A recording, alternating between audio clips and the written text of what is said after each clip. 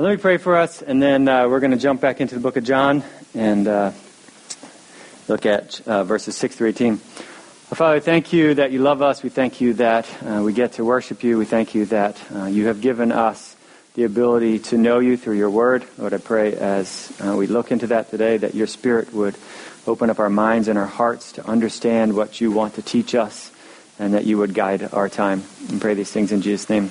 Amen.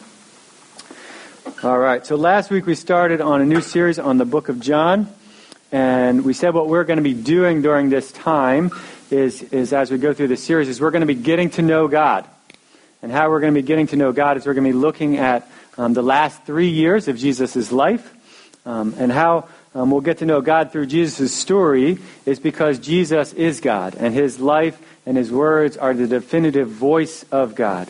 That everything he did, everything he said, everything he taught, everything he lived out are actually the words of God to us, to his creation, given so that we might know him, and that by knowing him we might have life.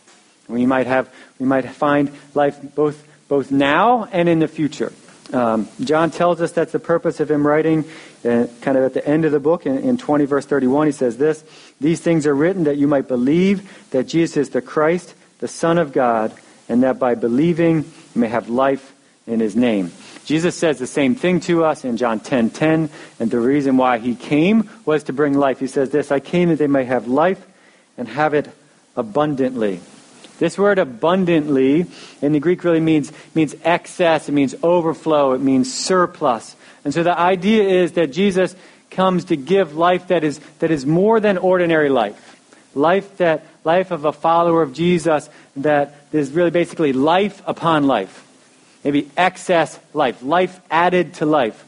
I think as we look all over the Bible, we see that this life that Jesus is talking about and God's talking about is not just some future life, but it's life right here and right now.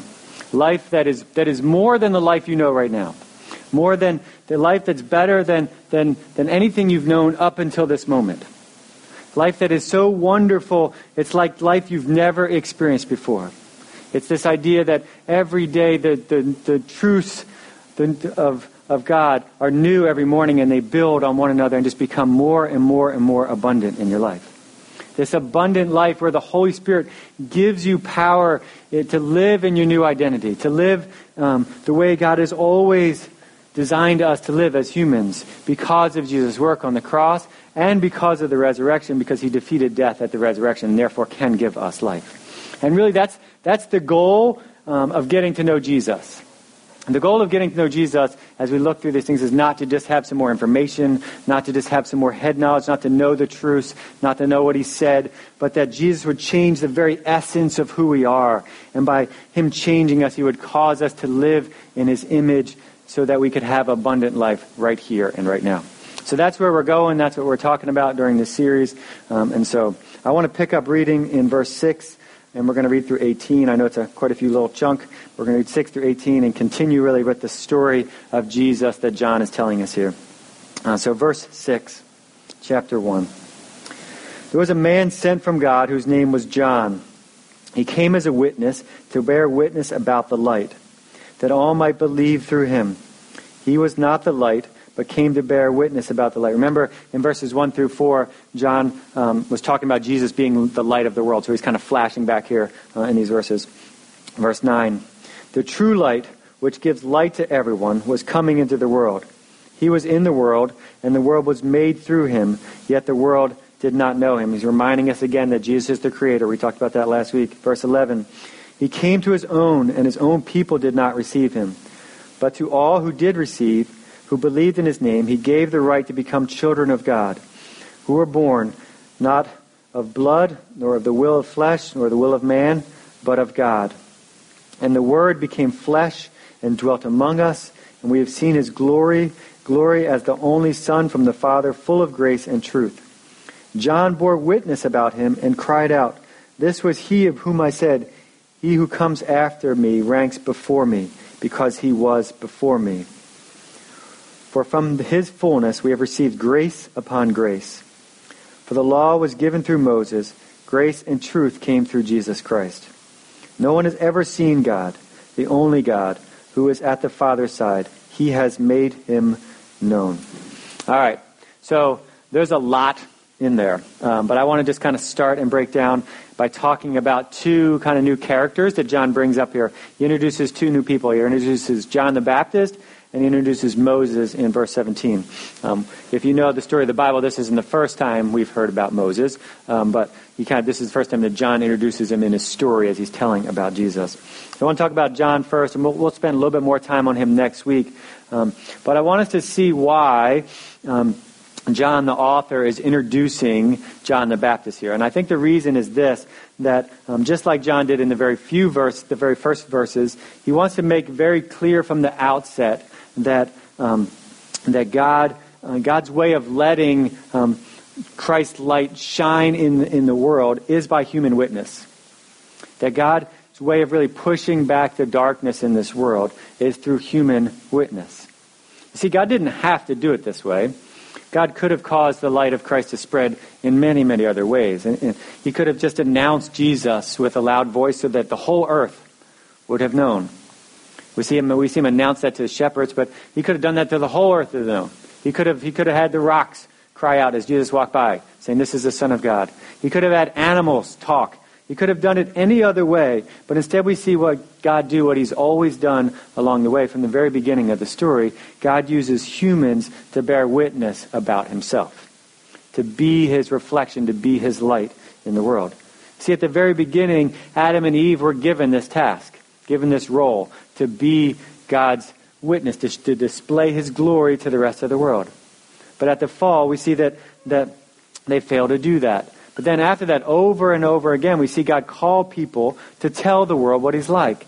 We see God use many ordinary people to live in extraordinary ways, to live the way that God designed them to actually live, to live in his image, to reflect his light to the world, to be witnesses of his glory so that others would see it.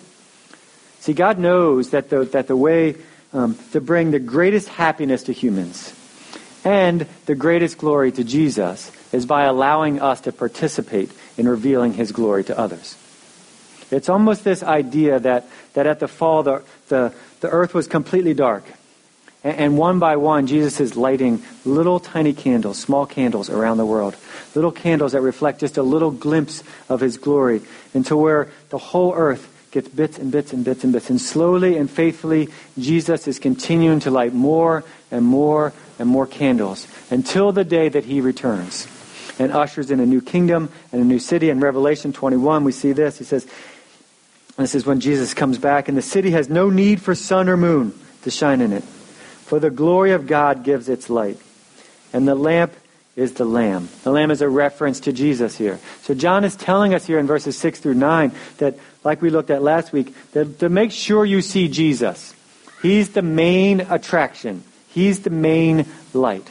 He said John the Baptist was sent to testify about the light, but the light was already there, which is exactly what we see in verse 15. He says, where John talks about this, John bore witness about him and cried out, "This was he of whom I said, he who comes after me ranks before me because he was before me." The emphasis here is in the importance of order, that Jesus is above John the Baptist. As we think about this, John the Baptist did come before Jesus. In one sense, John did come first. He was prior to Jesus. Mary, Jesus' mother, probably helped with the delivery of John. That's why he probably went to visit her cousin. So she probably, John was there first. We see John's ministry starts first. He's baptizing people before Jesus comes in. And so chronologically, John is before Jesus. But John says Jesus is before him. So we know this is not the physical case. So what he's telling us is that Jesus' beginning actually started in eternity. And therefore, Jesus is absolutely before him in rank and in value. He ranks before me, basically is what John says. So John is underlying, in his own way, the truth of the glory of the incarnation here. And really, the absolute superiority of Jesus over everything. And so as we think about this idea that Jesus ranks above and his value is above all over humans, what are some implications of that What's of that statement that Jesus ranks above all humans? What do you think that would look like to actually live in that truth in your life right now, that Jesus ranks above you? What do you think? Living for His purpose, goals and purposes. Okay, living for His purpose and not your own. Yeah, good. What else? What would it change if we actually believed this? Okay, good. It's about making Him look good. Okay, yeah, good. What else? Okay, good. Yeah, the things that He says about us define us, not the things that other people or we our own selves say about us define us. Yeah, good. Yeah, what else? Okay, He's the boss. Yeah, yeah. His words are more definitive than our own. Yeah, good. Yeah. What else? How about this idea about being a reflection of the true light? How would that change the way we live? If we're realizing we're just imaging the larger light. How would that change the way we live? We would live in a way that doesn't forget Okay. the character of our lives and life. Yeah, making sure we're not hiding it, but we're making sure we're not diminishing it. Yeah, good. Yeah. Take more to get discouraged. Yeah. Yeah, good. We can live in freedom rather than in labor and all those things. Yeah, good. Good. What else? How would it change the way we live? Don't have it. Okay. Yeah, it changes the burden that we feel to make sure we share that. Yeah. Good. Okay. Yeah, we're making sure that if people see something good in us, we point it back to Jesus. Yeah. Yeah. I think sometimes that I'm afraid for people to know that I have the light. Right? And they're like, oh, I want to wait till they find out who I am before I tell them that I'm a pastor or I'm a Christian or whatever that is, because then they're going to put me in a box rather than let me just actually show you what Jesus is like. Yeah. Yeah. I want to make sure as we think about this that it's grace that we would see life like this. It's grace that we would see Jesus' value higher than our own. If you go back to verse 16, what it does is it actually skips verse 15 and jumps right back to verse 14. And so I'm just going to skip 15 and read them together so that we can kind of understand how this. And it begins with this word for or because of grace. We can see His glory. Verse 14, and the Word became flesh and dwelt among us. And we have seen His glory as the only Son from the Father, full of grace and truth. Verse 16, for from His fullness we have all received grace upon grace. And so what John is saying here is that receiving grace is the reason why you could see the glory of God. That we have seen His glory because we have received grace. This is not just a natural seeing. This is something that is supernatural. And it's not only gracious that His glory has been revealed at all, but we receive supernatural grace that opens our eyes, opens our blindness to actually see and believe the things about God, to see Him as valuable, and to see this idea that we get to reflect His glory to others. Later on in John chapter 11, we're going to see the story of Jesus raising Lazarus from the dead. And Jesus says to Martha before He raises her brother, He says this, He says, did I not tell you, if you believed, you would see the glory of God? You see, as we think through that, many people saw the raising of Lazarus that day as a physical fact, that he actually came out of the grave, he was dead, and he walked out. But only some saw that actually as the glory of God. You see, we can see similar things, but God gives us, reveals to us, it's His grace, that it's actually His glory that we're seeing. It's a work of grace that we would see past the physical, that we would see the glory of God in the raising of the dead. So this logic in verse 14 and 16 is this, that we've seen His glory because we've received grace upon grace. Grace enables the seeing. That grace is the supernatural power of God regenerating us, opening our blind eyes so we can see Christ for who He really is. It's grace that we would actually see Him and that we'd actually marvel at His goodness, and that's not at the greatness of Jesus, not just the works of Jesus, not just the things that He said, but as Him as a person. Yeah, see, it's my prayer, and as I think about this, as we pray for this for our city, and as we go through this book of John, that you, your coworkers, your neighbors, your friends, your classmates would hear the story of God, would hear the story of Jesus, and that the grace of God would open their eyes so they would actually see it as the glory of God. So that many people would then become children of God. That more candles would be lit, as you want to say, in this city. And as I think about this, I love how John describes grace here. He doesn't just say you've received grace, but he says you've received grace upon grace. Grace multiplied. Grace on top of grace. Basically, over an overabundance of grace. Maybe unmerited favor. There you go. On top of unmerited favor. All right? It's this amazing grace on top of grace. The problem is that often we live like we haven't received grace upon grace. We live as though we have something to prove. We live as though allowing our performance to make us acceptable in the eyes of others, in the eyes of God, and really in the eyes of ourselves. We live proving or performing in many, many ways. And it comes out in all kinds of things. It can look like being quick to defend ourselves. Or it can be making excuses for ourselves, for our actions, or even being easily annoyed. It could be fear of humiliation. Fear that others won't respect you. What will they say? It can be seen in really a deep drive for success and for influence. Anger is another way where emotionally, when someone pushes on our striving, we get angry about that. It makes us mad. See, this desire to prove ourselves to others affects our work, it affects our relationships, it reflects our friendship, it reflects the people we're trying to serve, it plays out in our parenting, it even plays out with total strangers. I don't know about you, but I'm pretty jacked up, and I want people that I don't even know to think well of me when I'm in the store. That's why I'm not going to wear sweatpants. Right? I'm going to look nice when I go out to the store. Whatever it is, there's things that we do in our lives where we're performing. We perform in order to hide our real selves from people. It's this idea really of wearing a mask. We live in Los Angeles, a city full of actors and actresses, and we can often be like them in life, putting on a false front to impress people, or vigorously defending ourselves so that people won't really see who we really are. I don't know if you've ever lived this way, but if you have, it's super draining.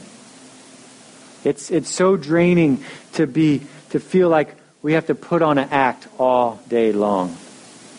And the saddest part about this is not only is it draining, but this idea of proving ourselves to others really puts them in the place of God. We're actually putting them as God. They take the place of God, and we're now finding our value and our worth in what they think about you or what they say about you. Do you hear how offensive that is? When God has given us grace upon grace and we put someone else in his place.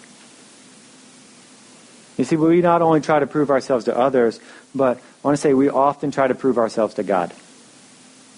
I think if we're honest at the end of the day, I don't want God to have to work hard to accept me. I want to help him out. I want to be acceptable to God based on my own merit. We don't want to rely on his grace. Maybe just a little bit of it, but we don't want all of it. We don't want grace upon grace. We want to help God out. We want to make ourselves righteous before him, which really is straight pride. Straight pride. When all the time God is saying, you cannot earn my approval. You can't do it. You don't have any choice but to come to me on the basis of what Jesus has done. There's nothing you can do to earn my approval before or after I call you into my family. But the problem is much of the time we do believe that we can earn it. And that we believe that we deserve things because of that. We believe that we can earn things from God. that God is somehow obligated to us if we live a certain way. That we're entitled to things because of our good behavior. Deuteronomy 8 says this, verse 17 and 18. It says, "You may say to yourself, my power and the strength of my hands have produced this wealth for me. But remember the Lord your God, for it is He who gives you the ability to produce wealth, and so confirms His covenant, which He swore to your forefathers as it is today." God is basically saying, don't believe you've earned anything. Don't believe that you deserved it. It is all a gift from my hand. It is grace upon grace. In all the things you have, in all the things you do, remember that I provided them for you. Remember that it's my grace. Always we think about God, God is so gracious. He's a giver, not a taker. He gives and He gives and He gives and gives and gives and gives. And all throughout the story of the Bible, we see people that are given things that they do not deserve. And He continues to do that with you and me today. God has given us grace upon grace upon grace upon grace. As I was thinking about that, I wanted to stop. What are some examples from your own stories, from your own lives, of God giving you grace upon grace? Let's brag on Jesus a little bit. What are some examples from your own story of God giving you grace upon grace? Yeah, God continued to provide work for you over and over and over again. Yeah, in a spot where all that work is moved to another place. Yeah, it's grace. What else? John. Yeah. Every day, I probably sin more than I don't sin. Yeah, and He's graciously forgiving over and over and over and over again. Yeah, good. Yeah. What else? What else from your stories shows God's grace upon grace? Yeah, God adopting you into a family where you're going to be cared for. Yeah, that's His grace for sure. Yeah. I think the fact that the people who live in our house all still live in our house. And not that we're not going to move or somebody's not going to move in the future, but we have all wronged each other in so many ways over and over again, and we've done many things. Yeah, it's grace that we get to be family, and then it's grace that we're still family. Yeah. That's good. Yeah, God's intimately involved in your life, allowing you to pursue the things that He gives you passion for. Yeah, that's His grace. Yeah, each day we wake up, each breath we take is grace that we're still alive. Yeah, that's good. Well, God gave me a job that you're very specific for something. Yeah.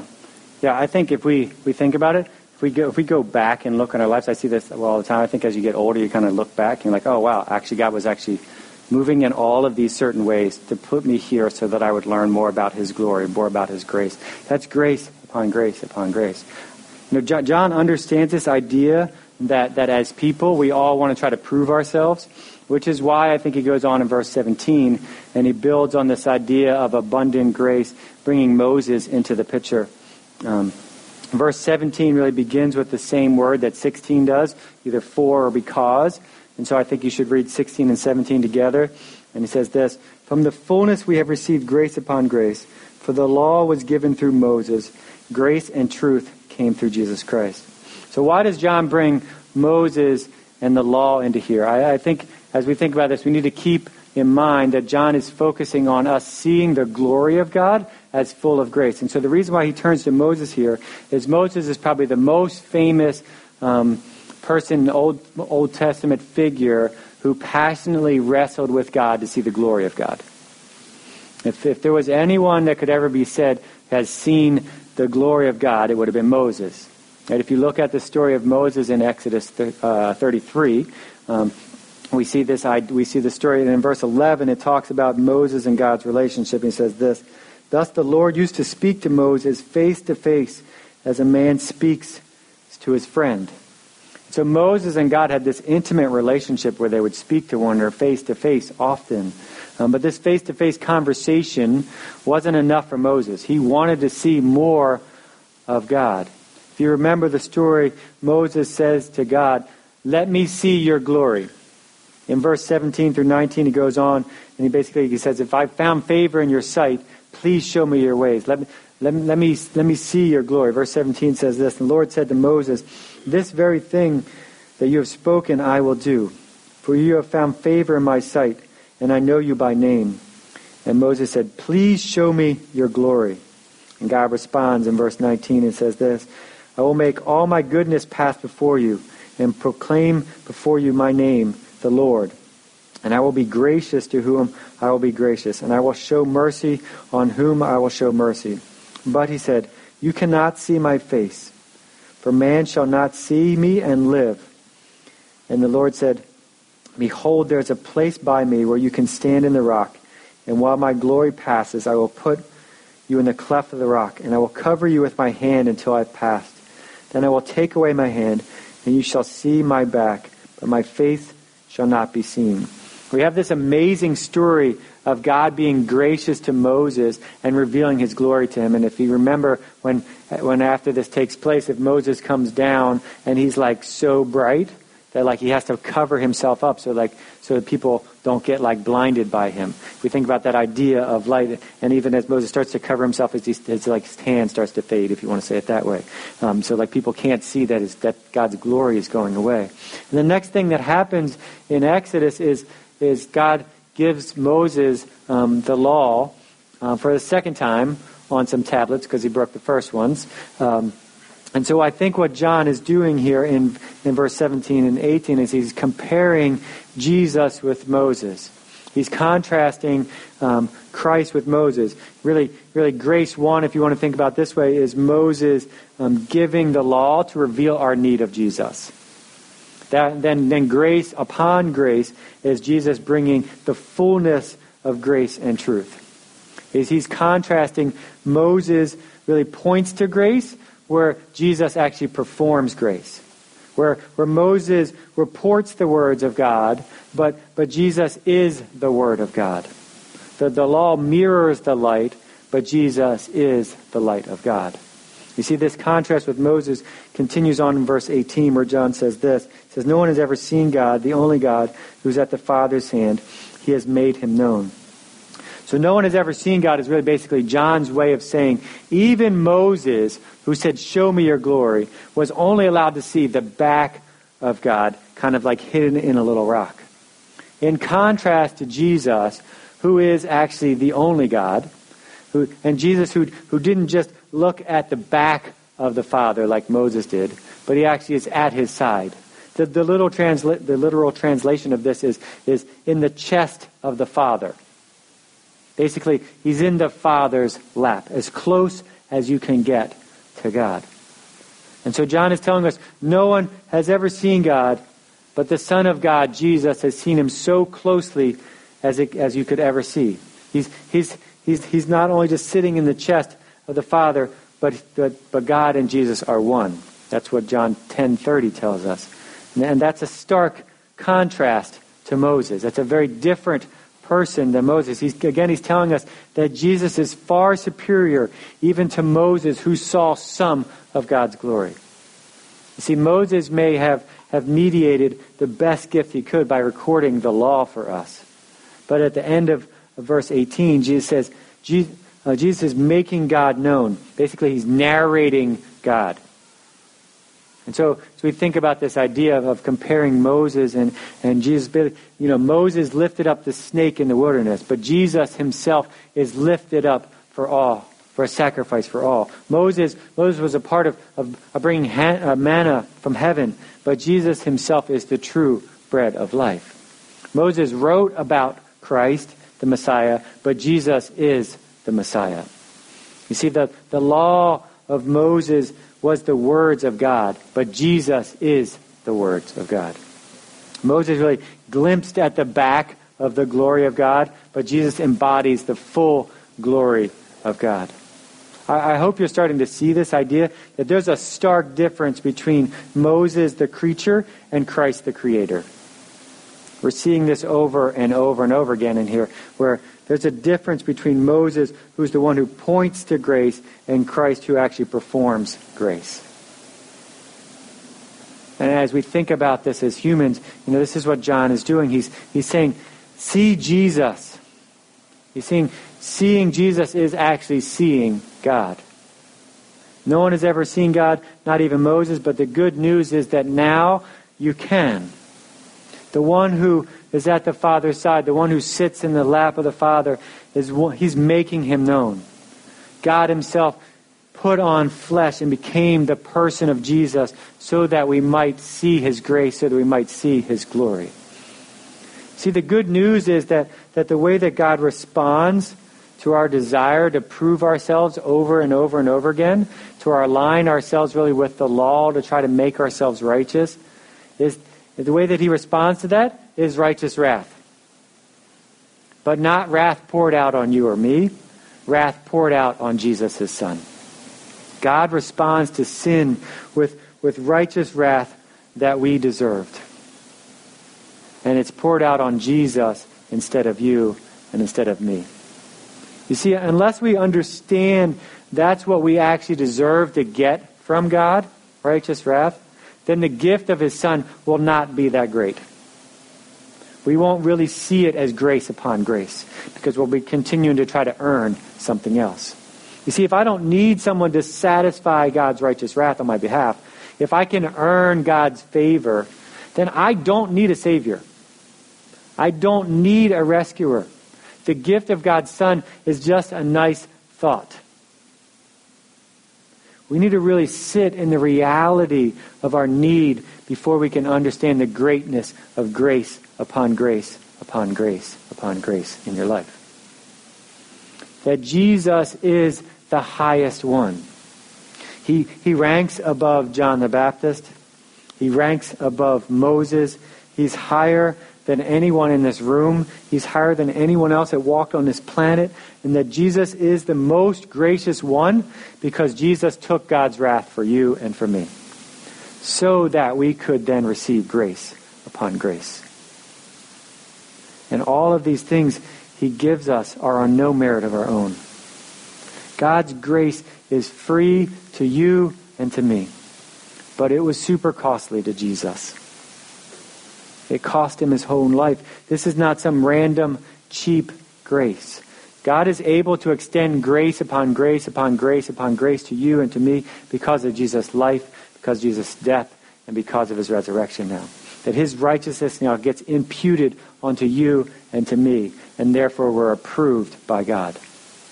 That when God actually reveals his glory to you and through his grace, and that you see that and you believe that and you trust in it, now when God looks at you, he says this above your head. He said, "This is my beloved Son. This is my beloved daughter in whom I am well pleased." Do you understand that's what God says about you?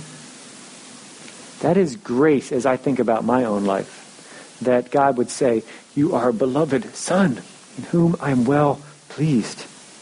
That gets spoken over you because of your connection with Jesus. Jesus is who we want to see today. Don't just look at his amazing works or meditate on his words, but rest in his grace. Look at Jesus. Look at his life, that he gives you life upon life upon life because of his grace upon grace upon grace, so that we could then show other people about that. Don't try to prove yourself today. Look at Jesus and rest in him. Now, Father, we thank you that we get to talk about your things. I thank you that we get to rest in your truth. Lord, we thank you for Jesus. That now, because of Jesus, we have the ability to have life. That you have given us grace upon grace. Lord, I pray as we think about that you would turn our hearts from trying to prove, or our hearts of complaining about what we don't have, and that we would truly see our need of Jesus. Lord, I pray that you would change our hearts to really rest in that this morning, and that we would live a life differently because of that. that the truth of these things would change our life. Lord, we don't want to just know some more things about you. We don't want to just know that you've given us grace upon grace. We want that to actually change the essence of who we are and how we live. And so, Lord, I pray that that would be a reality for each person in this room. And if there's someone that doesn't know that, has never experienced your grace upon grace, have never seen their need of you, and they're still striving in their own strength, Lord, I pray that you would give them grace to see your glory. You would give them grace to see their need of you. Lord, we thank you that as we go to communion that we get to celebrate that. And we pray all these things in Jesus' name. Amen.